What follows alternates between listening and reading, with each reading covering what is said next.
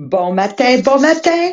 Toujours au rendez-vous, mon frère Domenico, Marie-France, salut mon amour Cynthia. Hey, on a beaucoup de présence ce matin. Rappelez-vous de partager tout le monde que vous pensez que ce podcast va les aider à niveler vers le haut, puis ont besoin d'entendre des beaux mots pour leur journée, comment entamer leur journée. C'est le temps de partager. Alors, Jean-Philippe, on part avec hier. Tu sais que moi, hier, le mot lack of est venu un peu me chercher personnellement parce que même si c'est écrit de cette façon-là dans le livre, de parler d'un sujet en nivelant vers le bas ne fait pas partie de mon code d'éthique de comportement. Alors, premièrement, comment on peut parler de manque d'appréciation et manque de contrôle d'une façon qui nivelle vers le haut? Vas-y, mon amour. Oui, donc c'est les deux éléments qu'on a couverts, les causes du stress. Puis on voulait vraiment, on les a identifiés, c'est quoi des fois qui est un manquement, mais ce qu'on veut dans notre podcast, c'est niveler vers le haut. Donc, on veut être capable, en fait, de changer ça et de dire, ben, comment un leader dans un MLM, comment un leader qui est un cadre, donc qui est un directeur, un chef d'équipe, comment un leader qui est dans une PME, ou comment toi, dans ta famille, tu peux être un leader, pas juste avec tes enfants, mais avec le reste de ton entourage, que ce soit tes parents, les gens que tu côtoies, on va inclure les amis proximales à l'intérieur de ça. Comment tu peux être cette personne-là qui va être elle qui va offrir de l'appréciation, qui va offrir du contrôle aux autres pour les faire sentir bien, les faire sentir importants à l'intérieur de la situation X qui est en train de se dérouler. Puis, je repensais à ça, moi, dans le fond, comment j'ai pu donner du contrôle à l'intérieur du programme des cadets. Quand on a des jeunes, tu sais, des fois, des jeunes qui arrivent dans des positions, là, ils se mettent à avoir plus de responsabilités, puis ils aiment ça. Les jeunes ils en veulent, ils veulent là, des responsabilités.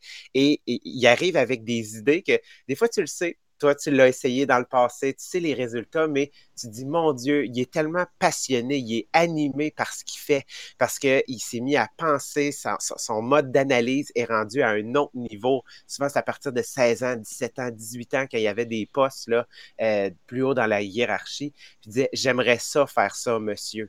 Ou j'ai eu cette idée-là, je voudrais planifier telle activité, je voudrais faire telle activité avec tel autre corps des cadets. Puis on était comme, ben, vas-y, tiens-nous juste au courant.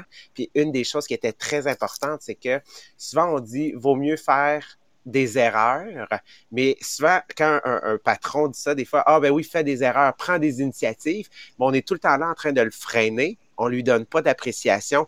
Moi, quand il arrivait une erreur avec ce jeune-là, je dis, hey, good job, t'as pas lâché, t'as continué, est-ce que t'as pensé à tel élément? Donc, c'était la discussion qui faisait en sorte qu'il se sentait réellement apprécié et non qu'il se sentait freiné. C'est Donc, ça. C'est ça. Merci, Jean-Philippe. Puis c'est là que j'ai besoin de ma communauté, les millionnaires des diamants, pour niveler vers le haut.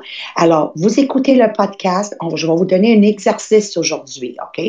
J'aimerais ça que vous m'écrivez dans les commentaires des exemples que vous avez pratiqués dans le passé, qui ont marché pour vous, pour donner de l'appréciation. Donc, je cherche des exemples dans un MLM. Qu'est-ce que vous avez fait dans le passé qui a été facile et clairement, les gens se sont sentis appréciés dans votre MLM. Deux, si vous êtes un cadre de compagnie et vous travaillez avec une équipe, on peut parler aussi dans le domaine gouvernemental, dès que vous avez une équipe de travail en dessous de vous, donnez-nous des commentaires, comment vous démontrez de l'appréciation en tant que chef, en tant que cadre dans votre domaine, OK? Vous êtes propriétaire d'une PME. Comment vous démontrez de l'appréciation auprès de vos employés pour qu'ils se sentent excités de rentrer travailler tous les jours? Et dernièrement, vous êtes une maman, vous êtes un papa, vous êtes tout simplement comme Jean-Philippe, pas d'enfant. OK. Comment vous démontrez de l'appréciation dans votre famille? Et c'est là que j'ai besoin, encore une fois, de votre aide pour niveler vers le haut dans vos commentaires. Donc, il n'y a pas juste Sabrina, Jean-Philippe, Marie-Pierre et Maria qui font le podcast. Je veux que vous êtes avec nous dans ce podcast. Deux, on a parlé de manque de contrôle. Jean-Philippe, on va parler de donner du contrôle. All right? Vas-y, mon amour. Donc, vraiment, tu sais, donner du contrôle aux gens, en fait, s'assurer d'être capable de bien déléguer les tâches. Parce que qu'est-ce que je veux, moi, à l'intérieur de ça? C'est faire en sorte, parce que c'est dans l'action qu'on se réalise. C'est pas en étant une plante verte qu'on se réalise, c'est dans l'action qu'on se réalise. Donc, quand j'ai une tâche, quand j'ai un événement à planifier, quand j'ai un deadline à respecter, avec, exemple, mon patron, parce que je travaille dans une compagnie, dans une PME, parce que j'ai un objectif à atteindre. Euh, Qu'est-ce que je suis capable d'identifier, comment je suis capable de décortiquer ma tâche, mon événement, mon projet et savoir en fait à qui déléguer la bonne tâche en fonction des forces. Donc vraiment, ce que je dois connaître, c'est quoi les forces de mon équipe et en connaissant les forces de mon équipe, vous allez être capable de déléguer aux gens. Puis déléguer pas parce que toi, tu veux rien faire, non, au contraire, parce que tu sais que quand tu vas déléguer cette tâche-là à cette personne-là exactement, tu sais que ça va être la mieux faite sur la terre et réellement, dans le fond, tu vas pouvoir après, par la suite, dire à cette personne-là, wow, comme d'habitude, je le savais que ça allait être bien fait. Merci beaucoup, tu as aidé au projet.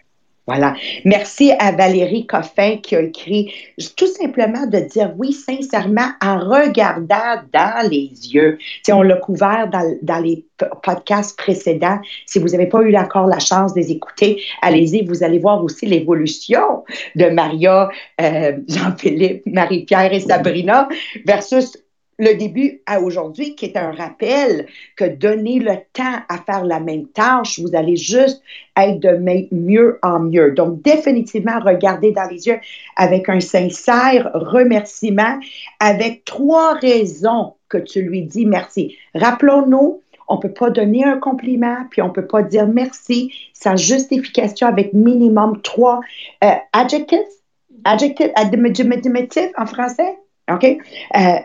Pour qu'ils sentent que vraiment tu as réfléchi à dire merci, tu as réfléchi à donner un compliment. Encore, la communauté, j'appelle ça vous autres, la communauté, ça a vraiment une affaire, là. La communauté, les millionnaires des diamants, j'ai besoin de votre aide. Comment, dans votre domaine, MLM, cadre, PME, famille, vous avez donné du contrôle pour éliminer le stress. OK, je recherche des exemples concrets parce qu'on ne peut pas être juste nous autres pour parler. Vous avez plein de belles expériences de votre côté. Moi, je partageais avec Marie-Pierre. Hier, c'était facile pour moi d'avoir l'air d'un super-héros, right? Je suis partie ma journée, on a préparé des graphiques avec plein de chiffres, plein de numéros pour présenter à la conférence cette semaine.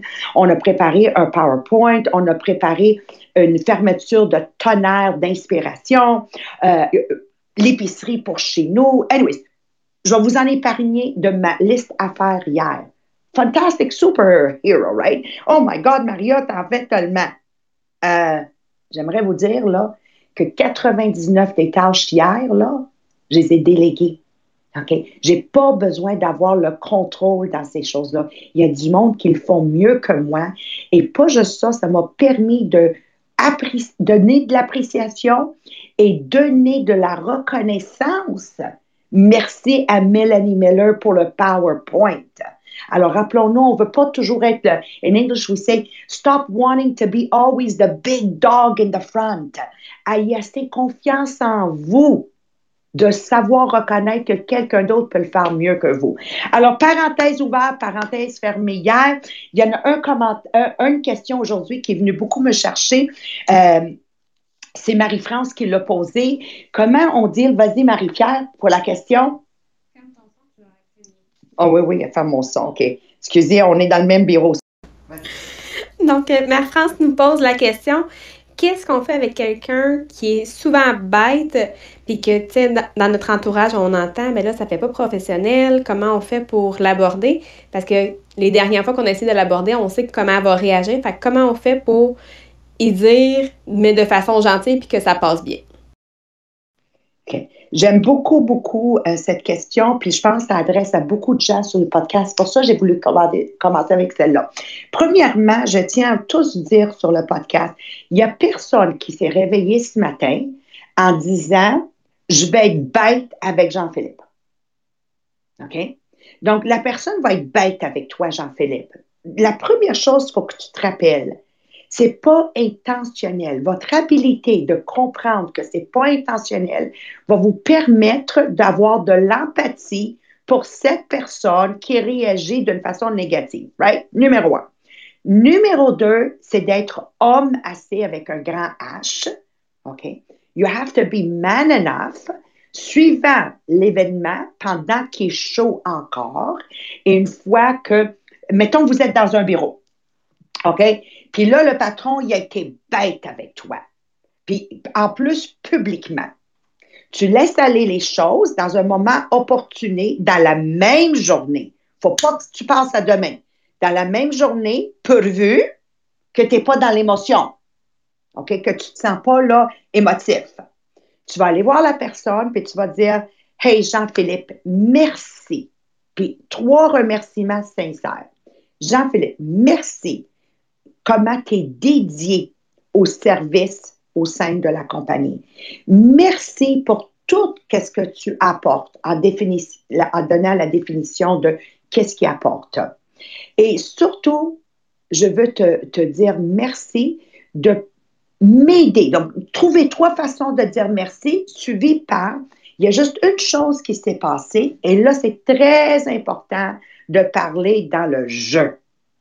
OK? Il y a juste une chose qui s'est passée aujourd'hui que je veux juste clarifier. Moi, ça a déjà passé, mais je voulais juste te dire comment je me suis sentie. Quand je suis arrivée au bureau, OK, et je t'ai vu que tu étais fâchée pour une tâche que oui, j'ai fait une erreur, je suis d'accord avec toi. Donc, d'admettre, si vraiment tu as eu une erreur là-dedans, de l'admettre pour pas que la personne à qui tu t'adresses monte dans les émotions. Ou, si tu n'as pas fait d'erreur, tout simplement de dire, OK, quand ça s'est arrivé, je me suis sentie attaquée, je me suis, toujours la règle de 3 choses. Je me suis sentie gênée auprès de, ma cliente. J'ai senti, mais très important, de très clairement stipuler en jeu qu'est-ce que tu n'as pas aimé. Et tu vas remercier la personne de t'avoir laissé la chance de t'exprimer et tu t'en vas. On ne cherche pas une réponse, on ne cherche pas un apology, but you have to say. Donc, on est responsable de comment les gens nous traitent. Dans un des exercices dans notre MLM, dans la gestion du temps, il y a la liste de appréciation, une liste de j'ai appris, whatever. Puis, dans une de ces listes-là, ça dit je constate que je laisse les gens me maltraiter. OK? Il y a beaucoup de gens dans notre société, là, ils sont comme l'horreur enfant martyr ou je ne sais pas quoi, là. Mais rappelez-vous que ça se passe. Là, j'ai dit quelque chose de drôle. Moi, je vois la face de Jean-Philippe. Horreur, l'enfant martyr? Horreur. Horreur. OK, whatever. Vous catchez, right? OK. Arrête de rire de moi, Jean-Philippe, il ne te voit pas, là. Je suis bouleversée, OK? Alors, il y a des gens, là, qu'on dirait, ma fille me parle toujours bête, mon ami me parle toujours bête, mon mari me parle toujours bête. OK, moi, là, je vais vous renvoyer la balle, là. On te parle bête parce que tu les permets de te parler bête. Tu es responsable, Marie-France. Je l'aime cette question, OK? Donc, c'est ta job de dire, c'est fini. À partir d'aujourd'hui, les gens vont me traiter avec respect.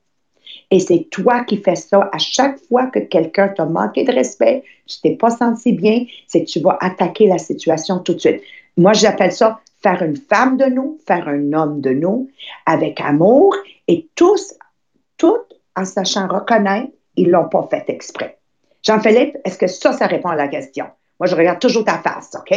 Thank you very much. Prochaine question, on va y aller vite. Oui, bien, pour continuer un peu dans le même genre, Lise Gingras nous a posé la question, comment faire pour ne pas nuire à mon couple, mais que quand même réussir dans ses affaires? Fait que là, elle vient de commencer, puis elle a décidé que 2020, c'était son année. Fait qu'elle est prête à mettre les actions payantes, mais à la maison, ça passe pas nécessairement bien. Son conjoint trouve qu'elle passe pas assez de temps avec lui et sa fille. Fait que comment faire pour, oui, réussir dans son MLM, mais ne pas nuire à son couple non plus?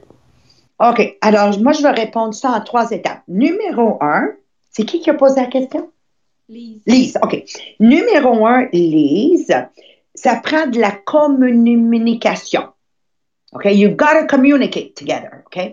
Ça prend du jasage dans les blancs des yeux. Comme quand on s'est rencontrés la première fois. Tu sais, Lise, quand je dis toujours, moi, ça fait 30 quelques années, je suis mariée, puis si j'étais pour me remarier avec je le remarierais. Hey, c'est-tu beau, c'est romantique, cette affaire-là? Mais la chose que vous ne voyez pas, c'est comment Mohamed et Maria communiquent régulièrement ensemble. Puis moi, j'ai pas un mari là, qui parleur. Donc, pour toutes les femmes qui écoutent ça, là, c'est oui, mais le mien ne parle pas. Le mien non plus. Mais moi, je suis capable de jaser tout seul.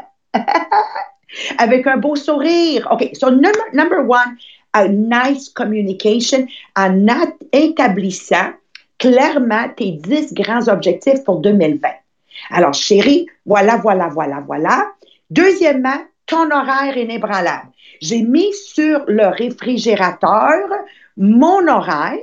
J'aimerais ça que tu rentres ton horaire pour qu'on puisse voir que quand toi, tu es occupé puis je suis occupée, on va engager une gardienne. OK? Et non imposer à mon mari mes choix de vouloir plus dans la vie. Alors, quand moi, j'ai décidé de rejoindre Tupperware, mon mari n'a pas décidé de rejoindre Tupperware. Vous voyez? Mais il a la responsabilité de soutenir mes choix et j'ai la responsabilité, le respect de soutenir les siens. Alors, une belle agenda sur votre frigidaire avec ton horaire coloré, où c'est clair ton MLM, c'est où tes heures extra, sans interférer avec sa vie à lui. Donc, si un soir, monsieur est habitué d'aller jouer au hockey, puis toi, ce soir-là, tu dois te présenter à ton MLM, alors c'est à toi, Lise, de prendre les actions nécessaires pour trouver une gardienne et non imposer sur ton conjoint ton choix. Troisièmement, règle de 3, avoir des résultats. Donc, chaque fois que tu t'en vas travailler pour ton MLM, il faut qu'il y ait un feu sacré en dedans de toi. C'est ça la différence des gens qui travaillent un MLM avec intention versus juste faire une action pour la faire parce qu'il y a un feu sacré. Et là, tu sais que l'action que tu es en train de faire va générer des résultats qui vont te faire monter au prochain niveau dans ton MLM. Mais c'est vraiment juste ça. De la communication, un horaire inébranlable, puis quand tu travailles dans ton MLM, assure-toi de revenir avec des résultats. Ça veut dire travaille avec intention. Jean-Philippe, ça répond-tu à la question? Yes, OK, fais un pouce. Prochaine question. On continue encore dans les pour le couple. On a Dominique qui nous demandait ton top 3 de comment faire pour garder un couple fort. Puis justement, il y a quelqu'un de nouveau sur le podcast qui disait pourquoi justement que le taux de divorce augmente. Fait que ça va un petit peu ensemble. Quoi faire pour pas que ça arrive. OK. Est-ce que j'ai oublié de me barrer, hein? OK. Me barrer, mettre off. OK. Alors, vu que c'est mon frère, puis je sais qu'il y a beaucoup de gens qui se posent la même question, qu'est-ce qui fait qu'un couple, ça marche? Numéro un, ça revient à la même chose. Un couple qui marche regarde dans la même direction. Donc, beaucoup de monde, ils oublient qu'ils doivent se fixer des objectifs en couple clair. Alors, je parle toujours de les 10 grands objectifs. Et d'ailleurs, je vais faire une prise publicitaire.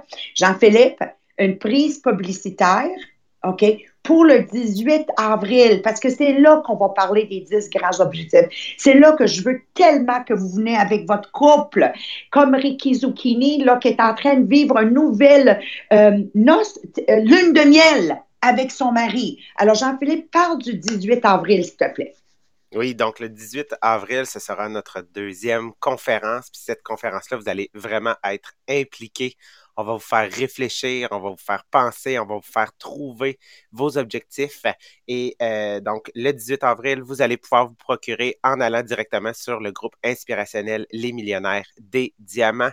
D'ailleurs, on va faire tirer. Donc, c'est très important de commenter. Merci à ceux qui le font. Merci de nous taguer. On adore ça vous lire. Ça nous montre réellement qu'est-ce qu'on est en train de construire. D'ailleurs, pour toutes ces personnes-là qui vont publier un post sur Facebook, sur leur page personnelle ou dans notre groupe inspirationnel, Les Millionnaires des Diamants, en nous taguant Jean-Philippe Jacques, Sabrina Tessier, Marie-Pierre Tétrault et Maria Meriano. Vous rentrez dans un tirage pour un billet lors de cette journée-là, valeur de 100 $. Donc, qu'est-ce qui est le fun? T'en as un gratuit. Donc, oui, on parle de couple en ce moment. Comme Maria dit, on peut pas forcer un cheval à boire, OK? On peut l'apporter à l'eau, on peut lui donner un peu de sel pour augmenter sa soif. Mais oui, c'est sûr qu'on veut que vous pensiez à votre conjoint, à votre ado, à votre pré-adulte, mais on peut pas le forcer. On peut simplement être un exemple pour qu'il puisse voir comment qu'on pourrait grandir ensemble lors de cet événement-là, le 18 avril. Merci, Jean-Philippe. Puis vous, que vous êtes sur le podcast, déjà, votre attitude est en train de changer à la maison. Ça veut dire déjà par votre joie de vivre, déjà par votre excitation, vous êtes en train de semer dans votre conjointe. J'en veux de cette pilule. Alors, je vous encourage. Donc, Domenico, il me dit, tu as juste répondu partiellement. Ben oui, parce que c'est l'étape numéro 1. Avoir des objectifs communs ensemble, regarder dans la même direction. Donc, parce que tu es mon frère, tu le sais que moi et Mohamed, on a toujours eu la même vision avec les enfants, on avait les mêmes valeurs, on voulait voyager en famille, on voulait leur permettre de faire du sport, whatever. Moi et Mohamed, on était enlignés vers la même vision. OK. Donc, ça, c'est numéro 1. Numéro 2, le partage des tâches. Encore une fois, il faut un horaire inébranlable des partages des tâches. La même personne ne peut pas toujours avoir le chargement, ou je ne sais pas comment le dire, là, the load of the entire family. Donc, on a besoin égal partage de les tâches. Alors ça élimine beaucoup de stress sur un couple et ça fait un couple qui nivelle vers le haut. Donc, dans mon cas à moi, parce que Dominique le sait, parce que autant Mohamed travaillait beaucoup que moi, je me suis engagée de l'aide à la maison. À ce jour, j'ai quelqu'un qui m'aide à la maison 4 jours semaine. Parce que si le partage de tâches doit être égal, à ce moment-là, ni Mohamed ni moi, on a le temps pour faire le lavage. Alors, c'est de couper ailleurs entre-temps que les revenus augmentent, mais définitivement pas vous chicaner parce que la balayeuse n'a pas été passée. OK? C'est pas vrai que j'ai marié mon mari, Mohamed, pour qu'il passe la balayeuse et que s'il la passe pas, on va chicaner pour une balayeuse. OK. Ça, c'est numéro 2. Et numéro 3, je ne sais pas si ça dit publiquement, mais je vais le dire. Assurez-vous que le ventre est plein tout le temps avec la bonne bouffe maison et que la patente est vide. Tout le temps, tout le temps, tout le temps. Les jeunes, là, écoutez-moi bien la vieille madame ici qui vous parle, là. OK? C'est pas tabou, là, puis il ne faut pas se faire à croire qu'on ne peut pas parler des choses comme ça, là, mais je veux que vous compreniez une chose. Le SEX, là, ça fait toute la différence dans une journée de stress, dans une journée où on est en doute. La tendresse, l'amour. Ginette Le Renaud, là, a écrit la plus belle chanson, selon moi. La tendresse. Des moments de tendresse à tous les jours. Comment aujourd'hui vous avez donné de la tendresse? Ça ne veut pas dire toujours passer à l'acte de ce... Bon, peut-être le mari, oui, là, mais whatever. Mais des moments de tendresse à tous les jours. Vous faites à manger, ta femme est en train de faire à manger, passe à côté d'elle, frotte un peu à quelque part. Femme, ton conjoint est dans la cuisine, passe à côté de lui. Tu sais, rappelez-vous de votre jeune temps où c'était MMS, matin, midi et soir. Bon, plus tard, ça va un peu changer, là. C'est sûr, on a des enfants, mais il faut que ça soit quand même MMS. Mardi, mercredi, samedi, minimum. Puis gardez cette cadence. Mettez-le dans votre horaire inébranlable. C'est ça, la tendresse. Bon, à un moment donné, vous êtes rendu plus vieux, ça devient MMS, mars, mai, septembre. Mais entre-temps, il y a d'autres façons de démontrer de la tendresse, mais dépêchez-vous parce que ça va vite que tu es rendu à MMS. Mes meilleurs souvenirs sont la tendresse. Donc, j'espère pour mon frère Domenico, là, j'ai bien répondu à la question. Jean-Philippe? Hein? Je l'aime, lui. Lui, il aime qu'on parle de ce sujet. On a-tu une autre question? J'ai encore le temps. Oui, t'as encore le temps. Attends. Je vais me fermer. OK, voilà. OK. Là, changement complètement de sujet. On y va avec la question de Julie Murray, qui elle nous dit que là, elle veut vraiment avoir un mentor proche d'elle. Puis là, elle recherche autour d'elle des personnes qui ont beaucoup de persévérance. Mais elle se pose la question, comment on fait pour choisir quelqu'un, oui, avec de la persévérance, mais qu'est-ce qui va faire que cette personne-là va, oui, réussir, mais que va se rendre aussi loin qu'après 36 ans, comme toi, Maria, qui est encore en succès dans ton MLM? Ah, c'est qui ça qui a posé la question? Julie Murray. Julie Murray. Julie, écoute-moi bien, là, la jeune, OK? Moi, j'ai quelque chose que je vais toujours dire que des fois, je sais, ça fait réagir un peu l'audience. Moi, je crois en Dieu. Puis dans les moments les plus difficiles dans ma vie, OK? Puis des moments difficiles, on en vit tous, là. Je ne suis pas en train de me pitoyer, là. On en vit tous.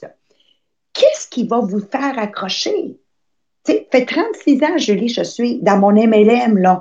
Penses-tu que ça a toujours été des années de gloire? Mon Dieu, Julie, si tu savais.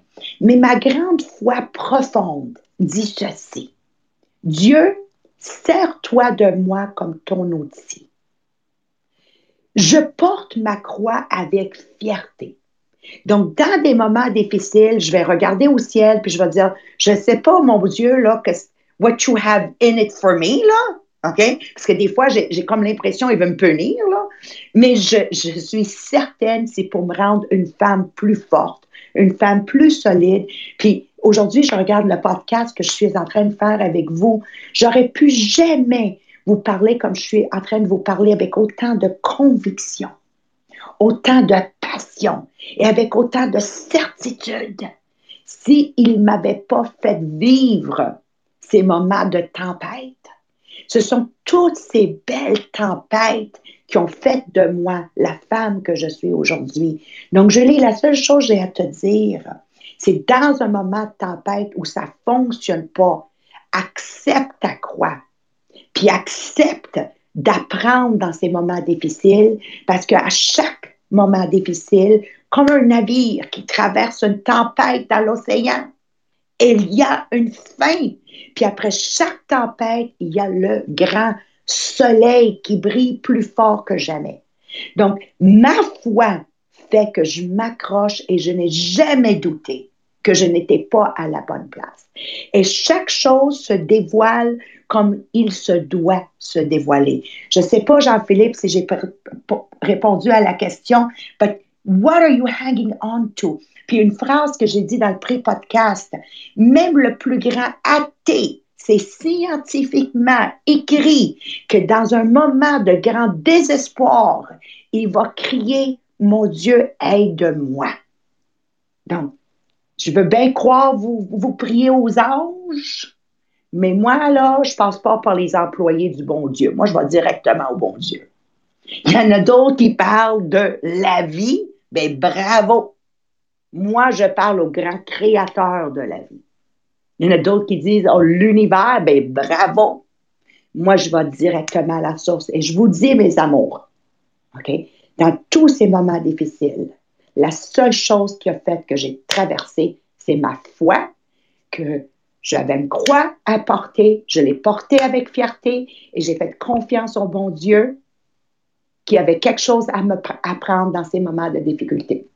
Alors, sur cette note, je vous dis, on se donne un rendez-vous demain. Jean-Philippe, peux-tu faire le close du podcast, s'il te plaît? Pour ma part à moi, je vous embrasse. J'ai eu vraiment, vraiment du plaisir ce matin et je vous encourage d'écouter le pré-podcast, pre-podcast cette fin de semaine.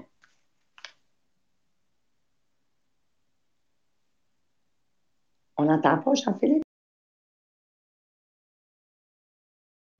Un, deux, patates poêles, ça fonctionne. Donc, comme je disais, on continue dans notre chapitre sur le stress. Donc, comment gérer le stress. On a parlé des causes de qu'est-ce qu'on remarquait dans nos équipes qui peut causer du stress, nos actions. Et maintenant, on va voir c'est quoi les symptômes, qu'est-ce qui apparaît physiquement, comment est-ce qu'on peut combattre, qu'on peut éviter ces symptômes-là pour pouvoir les gérer puis avoir une meilleure gestion du stress. Donc, on va parler, tu sais, de faim, de colère, de solitude et de fatigue aussi demain. Donc, sur ça, on vous souhaite une belle fin de journée.